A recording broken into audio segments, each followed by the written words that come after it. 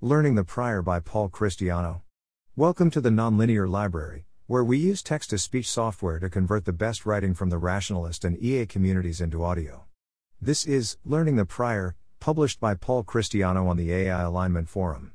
Suppose that I have a dataset D of observed, x, y, pairs, and I'm interested in predicting the label y for each point x in some new set D. Perhaps D is a set of forecasts from the last few years, and D is a set of questions about the coming years that are important for planning.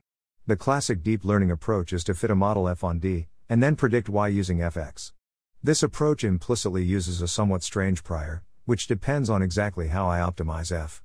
I may end up with the model with the smallest L2 norm, or the model that's easiest to find with SGD, or the model that's most robust to dropout. But none of these are anywhere close to the ideal beliefs of a human who has updated on D. This means that neural nets are unnecessarily data hungry, and more importantly that they can generalize in an undesirable way. I now think that this is a safety problem, so I want to try to attack it head-on by learning the right prior, rather than attempting to use neural nets as an implicit prior. Warm-up 1, Human Forecasting. If D and D are small enough, and I'm okay with human-level forecasts, then I don't need ML at all. Instead, I can hire a human to look at all the data in D, learn all the relevant lessons from it, and then spend some time forecasting y for each x.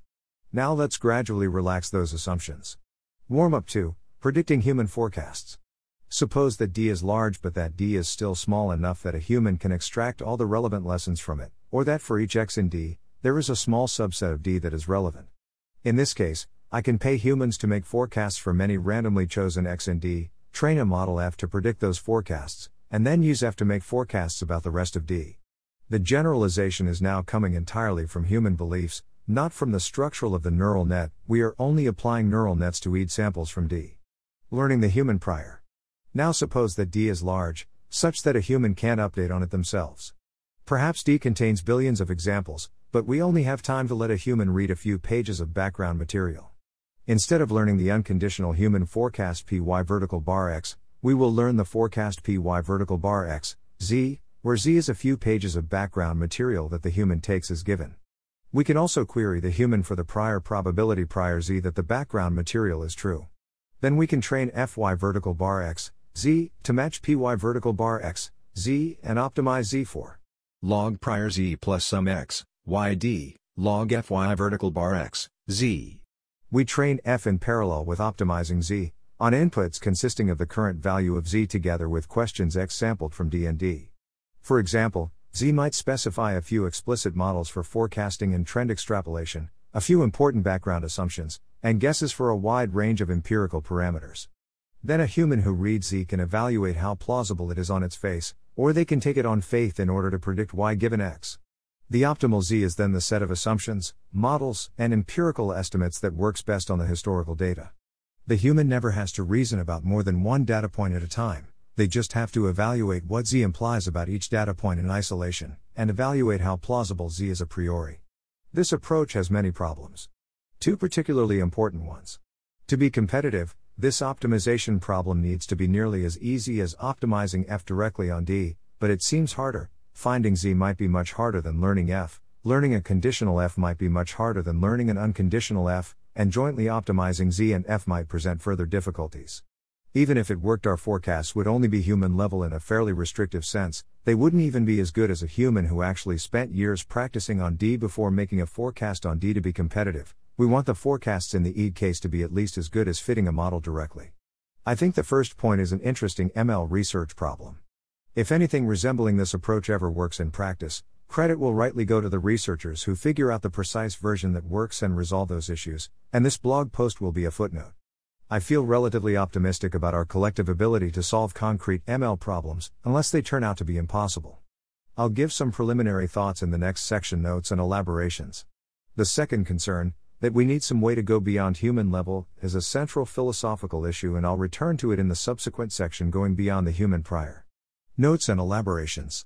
Searching over long texts may be extremely difficult.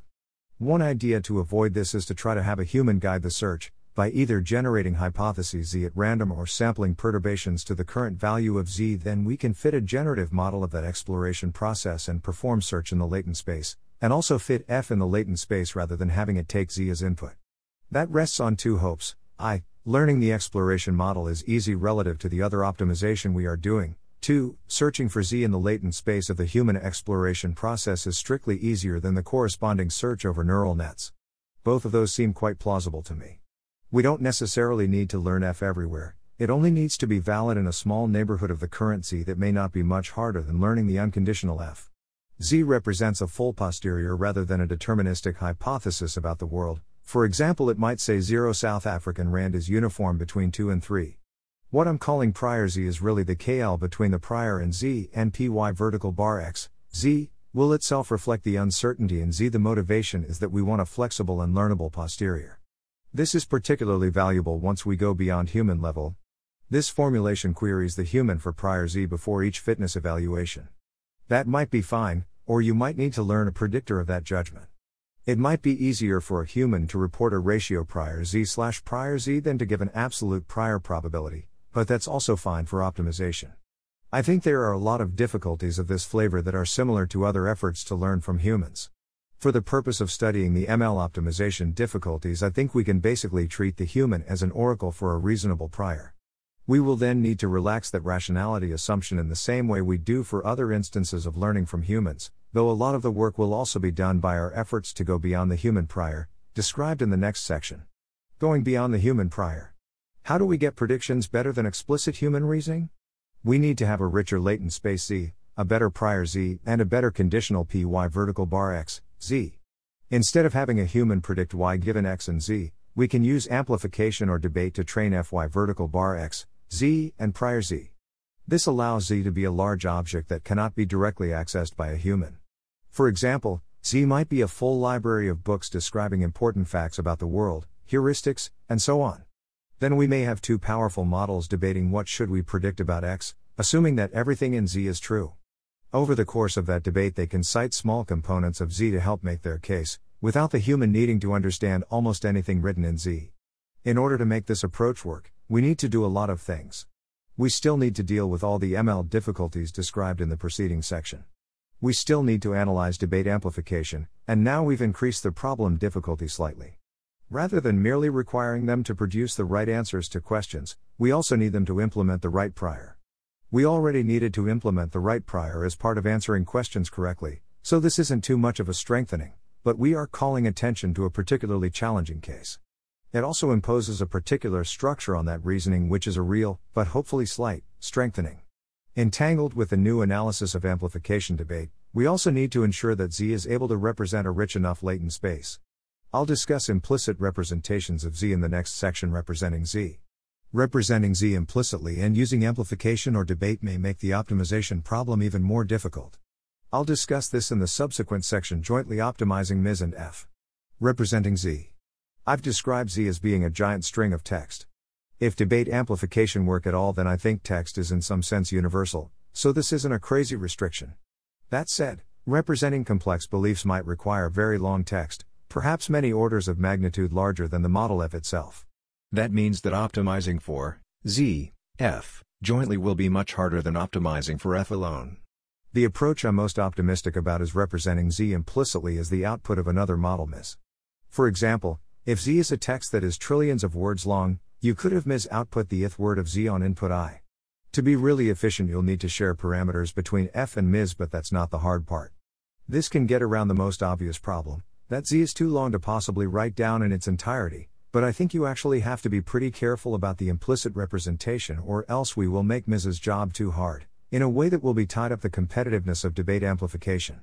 In particular, I think that representing Z as implicit flat text is unlikely to be workable. I'm more optimistic about the kind of approach described in approval maximizing representations. Z is a complex object that can be related to slightly simpler objects, which can themselves be related to slightly simpler objects until eventually bottoming out with something simple enough to be read directly by a human. Then Ms implicitly represents Z as an exponentially large tree, and only needs to be able to do one step of unpacking at a time. Jointly optimizing Ms and F. In the first section I discussed a model where we learn fy vertical bar x, Z, and then use it to optimize Z. This is harder if Z is represented implicitly by Ms, since we can't really afford to let F take Ms as input. I think the most promising approach is to have Ms and F both operate on a compact latent space, and perform optimization in this space. I mentioned that idea in notes and elaborations above, but want to go into more detail now since it gets a little more complicated and becomes a more central part of the proposal. There are other plausible approaches to this problem. Having more angles of attack makes me feel more comfortable with the problem, but all of the others feel less promising to me, and I wanted to keep this blog post a bit shorter. The main idea is that rather than training a model ms middle dot which implicitly represents z, we train a model ms middle dot z, which implicitly represents a distribution over z, parameterized by a compact latent z. ms is trained by iterated amplification to imitate a superhuman exploration distribution, analogous to the way that we could ask a human to sample z and then train a generative model of the human's hypothesis generation. Training ms this way is itself an open ML problem, similar to the ML problem of making iterated amplification work for question answering. Now we can train fy vertical bar x, z, using amplification or debate. Whenever we would want to reference z, we use ms middle dot z. Similarly, we can train prior z. Then we choose z to optimize log prior z plus some x, y d, log fy vertical bar x, z. Rather than ending up with a human comprehensible posterior z, we'll end up with a compact latent z. The human comprehensible posterior z is implemented implicitly by ms middle dot z. Outlook. I think the approach in this post can potentially resolve the issue described in inaccessible information, which I think is one of the largest remaining conceptual obstacles for amplification debate. So overall I feel very excited about it. Taking this approach means that amplification debate need to meet a slightly higher bar than they otherwise would, and introduces a bit of extra philosophical difficulty. It remains to be seen whether amplification debate will work at all, much less whether they can meet this higher bar. But overall I feel pretty excited about this outcome, since I was expecting to need a larger reworking of amplification debate. I think it's still very possible that the approach in this post can't work for fundamental philosophical reasons. I'm not saying this blog post is anywhere close to a convincing argument for feasibility. Even if the approach in this post is conceptually sound, it involves several serious ML challenges. I don't see any reason those challenges should be impossible, so I feel pretty good about that. It always seems like good news when you can move from philosophical difficulty to technical difficulty. That said, it's still quite possible that one of these technical issues will be a fundamental deal breaker for competitiveness. My current view is that we don't have candidate obstructions for amplification debate as an approach to AI alignment, though we have a lot of work to do to actually flesh those out into a workable approach. This is a more optimistic place than I was at a month ago when I wrote Inaccessible Information. Learning the Prior was originally published in AI Alignment on Medium, where people are continuing the conversation by highlighting and responding to this story. Thanks for listening. To help us out with the Nonlinear Library or to learn more, please visit nonlinear.org.